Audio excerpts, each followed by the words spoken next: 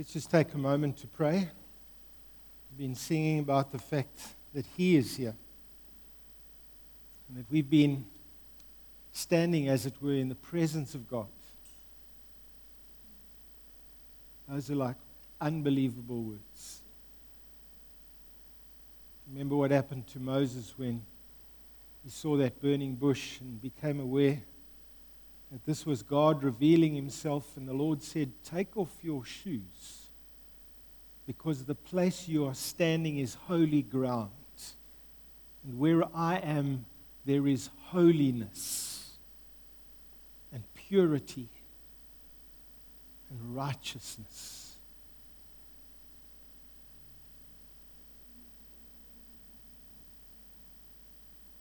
When Isaiah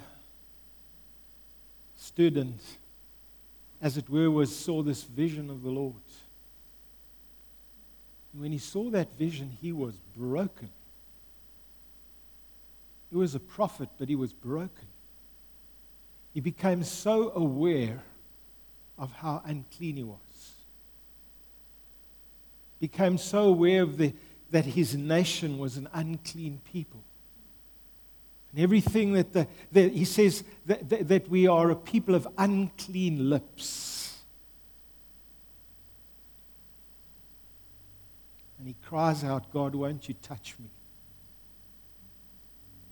And God takes as it were, there's a coal that's taken off the altar and touches his lips, and instead of burning him, it purifies him. And Isaiah's different because he's been with God. Father, I pray that as we meet and as we look into your word tonight, that God, you would minister to us, that we may experience the ministry of the Holy Spirit, that there will be demonstrations of His power, that you will reveal yourself to us, God. For Father, we are not here just for us. We are here for you and for what you have to say. Father, I pray and take authority over any work of the enemy here tonight. We stand together, we take authority. We resist the enemy, Lord. In Jesus' name, amen. You will know that we are in a series. We're going right through the book of Genesis over the next, 15 weeks or something like that. So we're here for the long run, going through Genesis. There's been an introduction to Genesis. Howard shared with us a little bit about the meaning of Genesis, the genre of Genesis, the poetic language that's used, and the meaning that words have. And the important thing as we begin to read Genesis, it's about God and the greatness of God and what God has done. But I think for me, as we go through Genesis, I want you to notice the tagline there, because that tagline is quite critical. It's where faith and life intersect. We're not just wanting to read Genesis for the sake of having some knowledge of what's in Genesis. We want to discover how Genesis relates to our lives. Even although it was written such a long time ago, it's still relevant today, and it still has an impact on our lives, and our faith and life need to intersect, and they need to connect together. Now, it's about 6 years ago, I was introduced to a course that we now run at Connect, and it's called the Living Free Course. Some of you may know the course. Some of you, I think, have done the course. Put up your hand if you've done the course. Let me see. Quite a few of you have done the course. And for those of you who've done the course, you will know that one of the things that is highlighted in that course is the fact that there is an unseen realm or an invisible realm that is just as real as the seen realm, and that unseen realm is having an impact on our lives today. That unseen realm is having an impact on my life and your life. It's having an impact on people's lives around about us. It's having an impact on our nation. It's having an impact on our culture. It's having an impact even on the church today. And so we've got to take note of this unseen realm and the impact that it is having. On this course, one of the questions that you are taught to ask, which is really the title of my message, is this question: what's really going on here? What's happening around about me? Is this just something natural, or is there something greater behind this that is going on? For example, is this just a difficult situation that's happening, or is there something more going on? Is a strained marriage just one of those things that happen to people? Well, all couples go through a strained marriage, so let's just accept that's part of life. Well, why does selfishness and division rise up in the church? I mean, we all, or most of us, I trust, know the Lord, and we're trying to serve the Lord and be faithful to the Lord, and yet we still find division and all of this kind of stuff. It arises in the church. Where does that come from? Is a persistent lack of joy and zeal merely due to the fact that you've got a negative personality? And so, I'm just one of those negative people. I just tend to see things more negatively than positively. Is bad health something that's just happening? Are wars and famine just happening? Let me give you 2 quick examples of what I'm talking about from the Bible. How many of you remember the guy by the name of Job in the Old Testament? Some of you? More of you? Okay. And you remember that if you looked at Job's life in the natural, he just seemed to have an incredibly bad run, didn't he? By the way, if anybody ever says to you, I'm having a Job experience, you need to really ask them whether they are having a Job experience. And remember the one thing for Job, that where we are fortunate, Job didn't have the book of Job to read. In what he was going through, he couldn't say, let me just check up what's really happening over here. He just had to live it out. But we've got the book of Job, and the book of Job reveals to us there was something going on behind the scenes. That Satan had come into the presence of God, and he'd said to the Lord, Job only worships and prays you because you bless him. And God says, my people don't just praise me and worship me because I blessed him. And in a sense, the enemy is given permission to go and test Job. And the goal of Satan over there is to get Job to deny God. And remember, he loses everything, including his health. Eventually, his wife says to him, curse God and die. His friends are saying to him, you know what, your problem is that you're sinning against God, and if you sort that out, everything will come right again.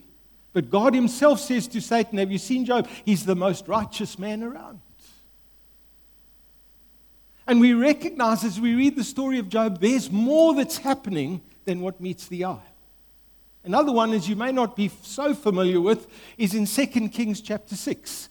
And you've got the story of Elisha. You all remember Elijah? Well, Elisha was the prophet that followed him. And Elisha's in a city by the name of Dothan. And in the city, he's there with his servant. And the city had a wall around it because that's what they did for protection in those days. And the servant wakes up one morning. He goes to the city wall with his cup of coffee, hoping to have a look at the scenery. And he spots that there's a massive army that's surrounding the city. And guess who that army's after? Elisha and his servant.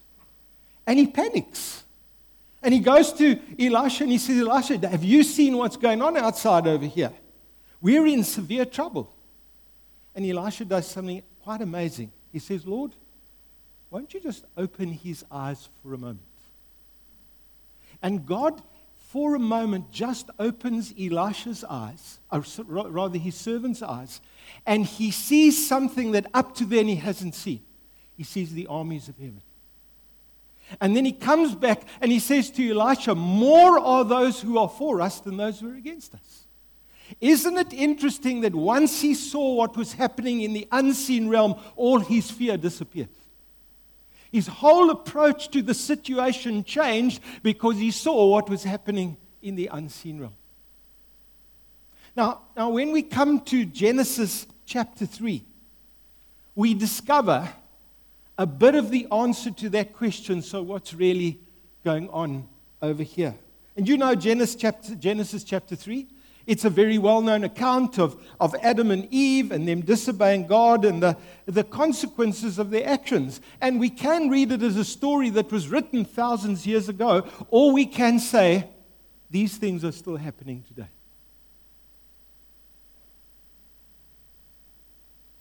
You see, when we come to Genesis chapter 3, we discover the answer to this question, what's really going on here? And the first thing that you discover when you ask that question is that the enemy is active, and we need to take note of that. When you come to Genesis chapter 1 and Genesis chapter 2, you discover there's this perfect world that God has created. And in this perfect world, we are suddenly introduced to this other being.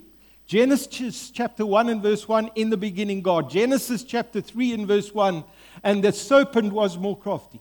Doesn't tell us where he came from, doesn't tell us anything about him. We're just suddenly introduced to this other being. And this other being's incredibly persuasive and incredibly persistent in his attempt to do two things. He wants to undermine the character of God, and he wants to create doubt about what God says. That's his goal. Remember, God had created everything, and when He'd created everything, He said it was not only good, but very good.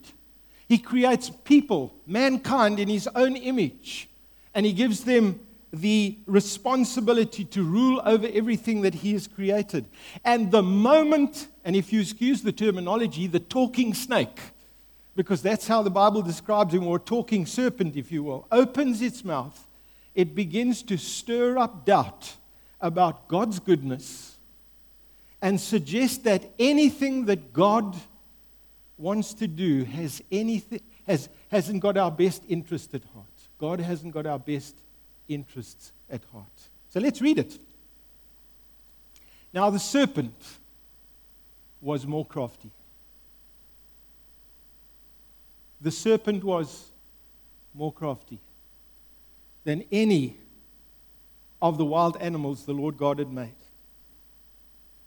And the serpent said to the woman, "Did God really say, 'You must not eat from any tree in the garden'?" I mean, that is like a gross exaggeration of what God had said. The woman said to the serpent, "We may eat fruit from the trees in the garden, but God did say, 'You must not eat fruit from the tree that's in the middle of the garden, and you must not touch it, or you will die.'"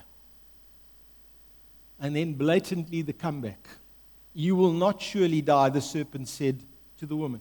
In fact, if you read a little bit further, he goes on to suggest there may be some benefit to be gained by disobeying God. Isn't it amazing that sin always seems to be so appealing? None of you have ever found it that when you're tempted to sin, it's always like this is going to be something great. This is going to be something good. In Genesis 3 verse 5, for God knows that when you eat of it, your eyes will be open and you'll be like God, knowing good and evil.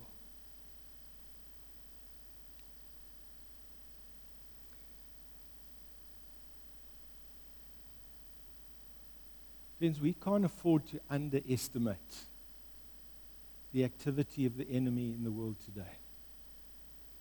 He is very real.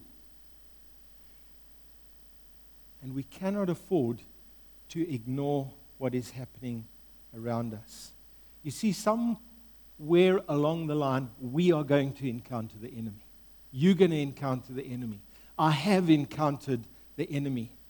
Remember, Adam and Eve encountered the enemy. Jesus encountered the enemy. The early church encountered the enemy, and we're going to encounter the enemy as well. That's why when Paul wrote to the Philippian church, and if you read Acts chapter 19, you get a little bit of an idea of what was happening. Ephesian church. When he writes to the Ephesian church, we get a little bit of an idea of what was happening there in Acts chapter 19. But if we can go to the next slide, please. For our struggle is not against. Why does he say that?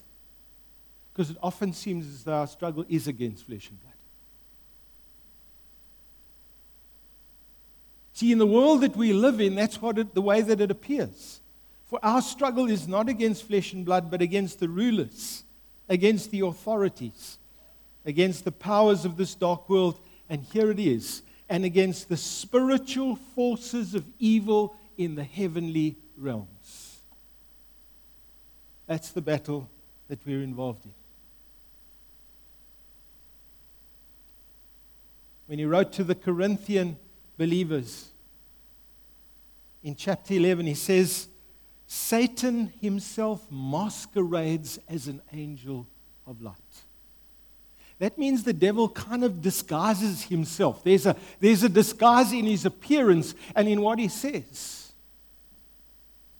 The Apostle Peter, when he was writing to believers who were being persecuted for their faith, he says, "Be self-controlled and alert, for your enemy, the devil, prowls around like a roaring lion seeking whom he may devour." And he's writing to believers. Jesus, when he was speaking to his disciples in John chapter 10, yes, says the thief comes to steal and kill and destroy. And the devil's way is always to get us to believe a lie, to deceive us, and to create doubt about what we believe. Let me just pause there for a second. That's why at Connect Church, we are so concerned about what people are listening to, what they're reading, and what they're receiving. It's because we know that Satan comes as an angel of light, and sometimes he's disguised as the most spiritual sounding person you could imagine. And sadly, there are Christians that have bought into stuff that I need to say is rubbish.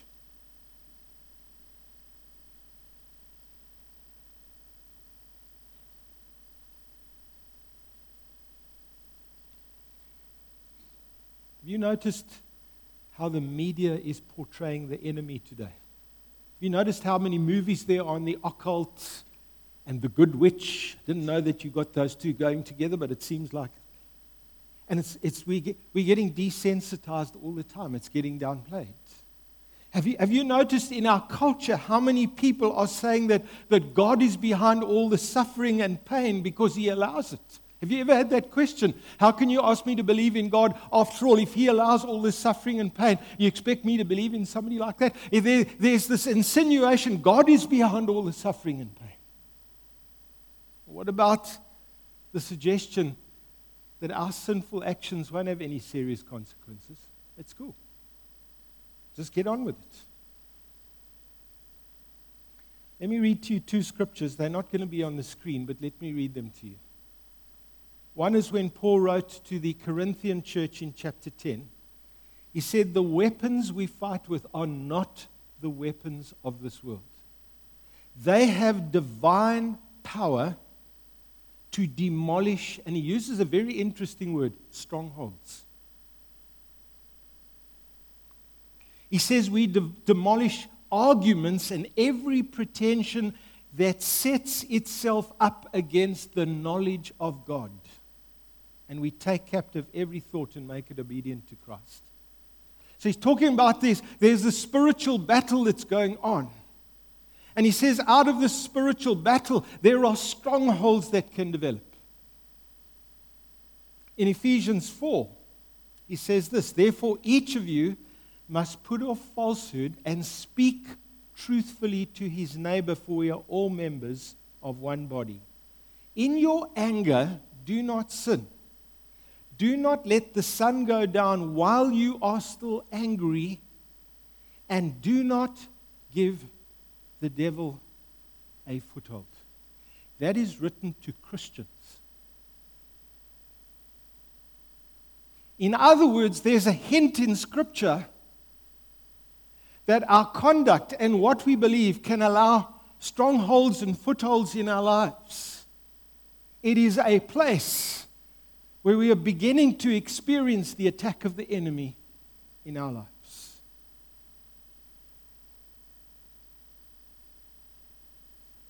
But then Genesis goes on to talk about the way that Adam and Eve resort to dealing with what they have done when they disobey God.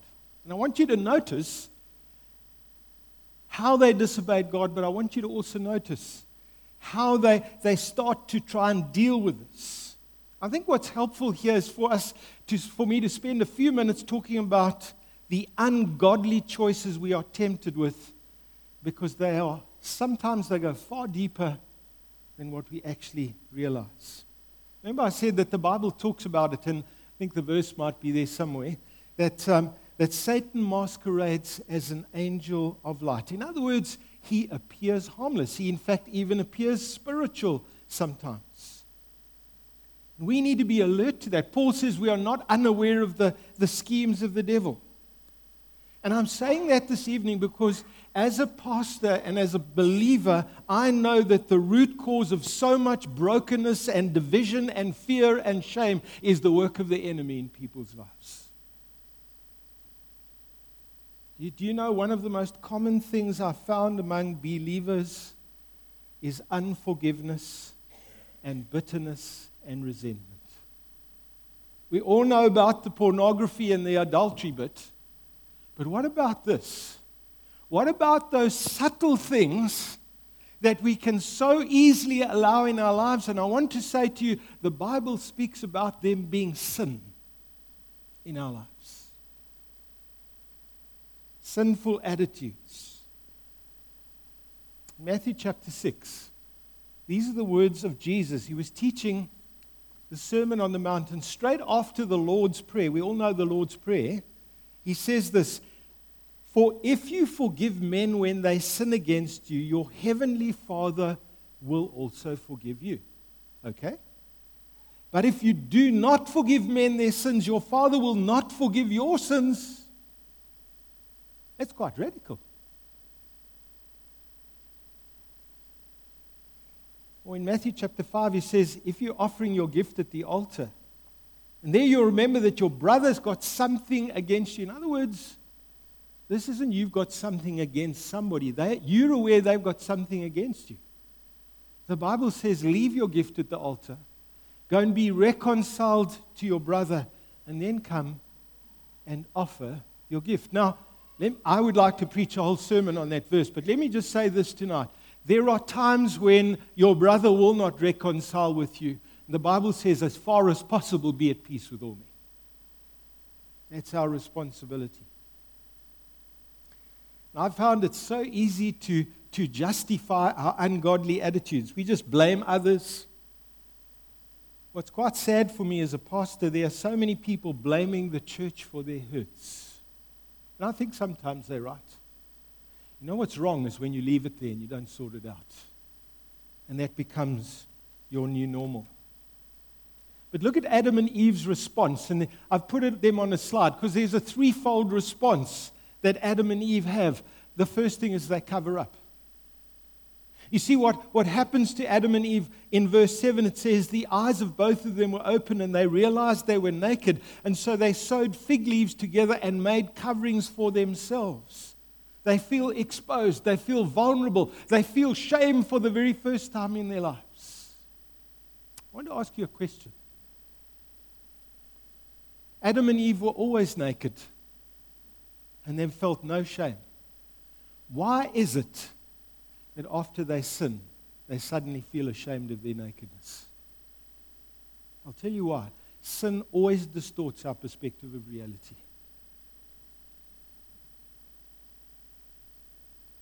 The second thing they do, they begin to blame others. It's the blame game.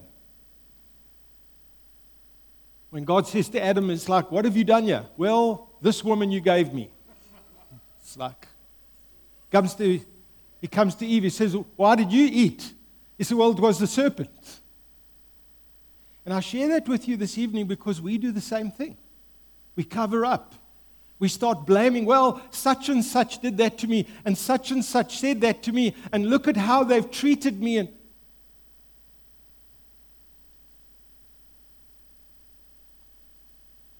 sometimes you've got to recognize that we make bad choices not because we've chosen to do wrong, but sometimes we make bad choices because of what others have done to us. And then the last one, you can pop that up. They start to hide from God. You can't ever hide from God, but they thought they could hide from God. And you know, we do very much the same. I've discovered what we do is we no longer feel comfortable in being with God, or let me put it like this, we're no longer comfortable to be around God's people. We want to avoid God's people. There's a person who doesn't want to connect with you anymore, or they're not comfortable to come and worship God anymore. There's this sense of, I just can't be there anymore. We stop communicating with God.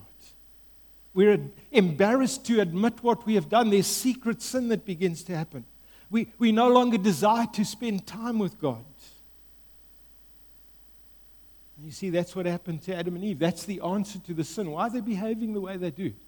Because of what happened in the garden. Because of the work of the enemy. Because they believed a lie. Probably the most difficult part of Genesis 3 to face up to are the consequences of their sin. You know what I've realized in reading Genesis 3? Adam and Eve had no clue of how bad it was going to be after they sinned. Well, I'm just going to have some fruit. God just said you mustn't have it. So they decided to have it. They never had a clue. They were plunging the human race into what we now see around us. We need to be aware, and I've certainly had to be aware again, the consequences of our choices are sometimes far more destructive than we realize, because sin affects every area of our lives. And sin isn't just about those deliberate choices we make. Sometimes it's about those inadvertent choices we make, like I was talking about unforgiveness, bitterness, resentment. And sadly, we have a whole generation of Christians now who don't know how to be healed from the brokenness they carried. Understanding the consequences, understanding what sin has done, helps us to understand what's really happening. But there's another part of it that's so brilliant. It helps us understand what Jesus has come to do. You see, you can't understand what it means to be saved until you understand what it means to sin. When you understand the brokenness, when you understand what happened in that garden, when you understand the consequences, we begin to understand what Jesus came to do. Because tragically, when Adam and Eve sinned, they found themselves under a curse. Marriage was no longer what it was supposed to be. Childbirth becomes much more painful than it was ever meant to be. Creation is affected. Work becomes way more difficult than it's meant to be.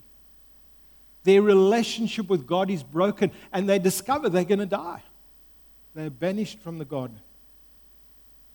And so Genesis says, so the Lord God said to the serpent, because you have done this, cursed are you above all the livestock and all the wild animals, and you will crawl on your belly, and you will eat dust all the days of your life. And to the woman he said, I will greatly increase your pains in childbearing. With pain you will give birth to children.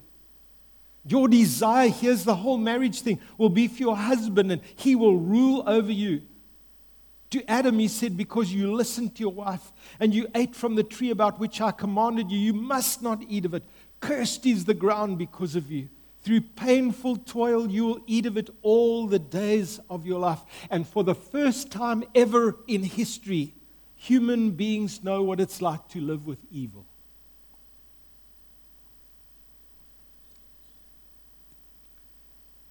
Genesis finishes like this. Genesis 3 finishes like this. The Lord God said, the man has now become like one of us, knowing good and evil. He must not be allowed to reach out his hand and take also from the tree of life and eat and live forever. And so the Lord God banished him from the Garden of Eden to work the ground from which he had been taken. And after he drove the man out, he placed on the east side of the Garden of Eden cherubim and a flaming sword flashing back and forth to guard the way to the tree of life. I cannot preach a message like this without telling you the good news. Because what Genesis 3 puts back into perspective is that despite everything that happened, God has made a way through Jesus for us to be united to Him. Amen. Despite the curse, despite the enemy, despite their choices, despite what happens after that, because we get into the next chapter and you discover Cain killing Abel and all of this kind of stuff. There's terrible things that begin to happen, but Jesus made a way for us to be saved. Friends, we got to celebrate that tonight. Isn't it awesome that we can be here and God has saved us? Wow.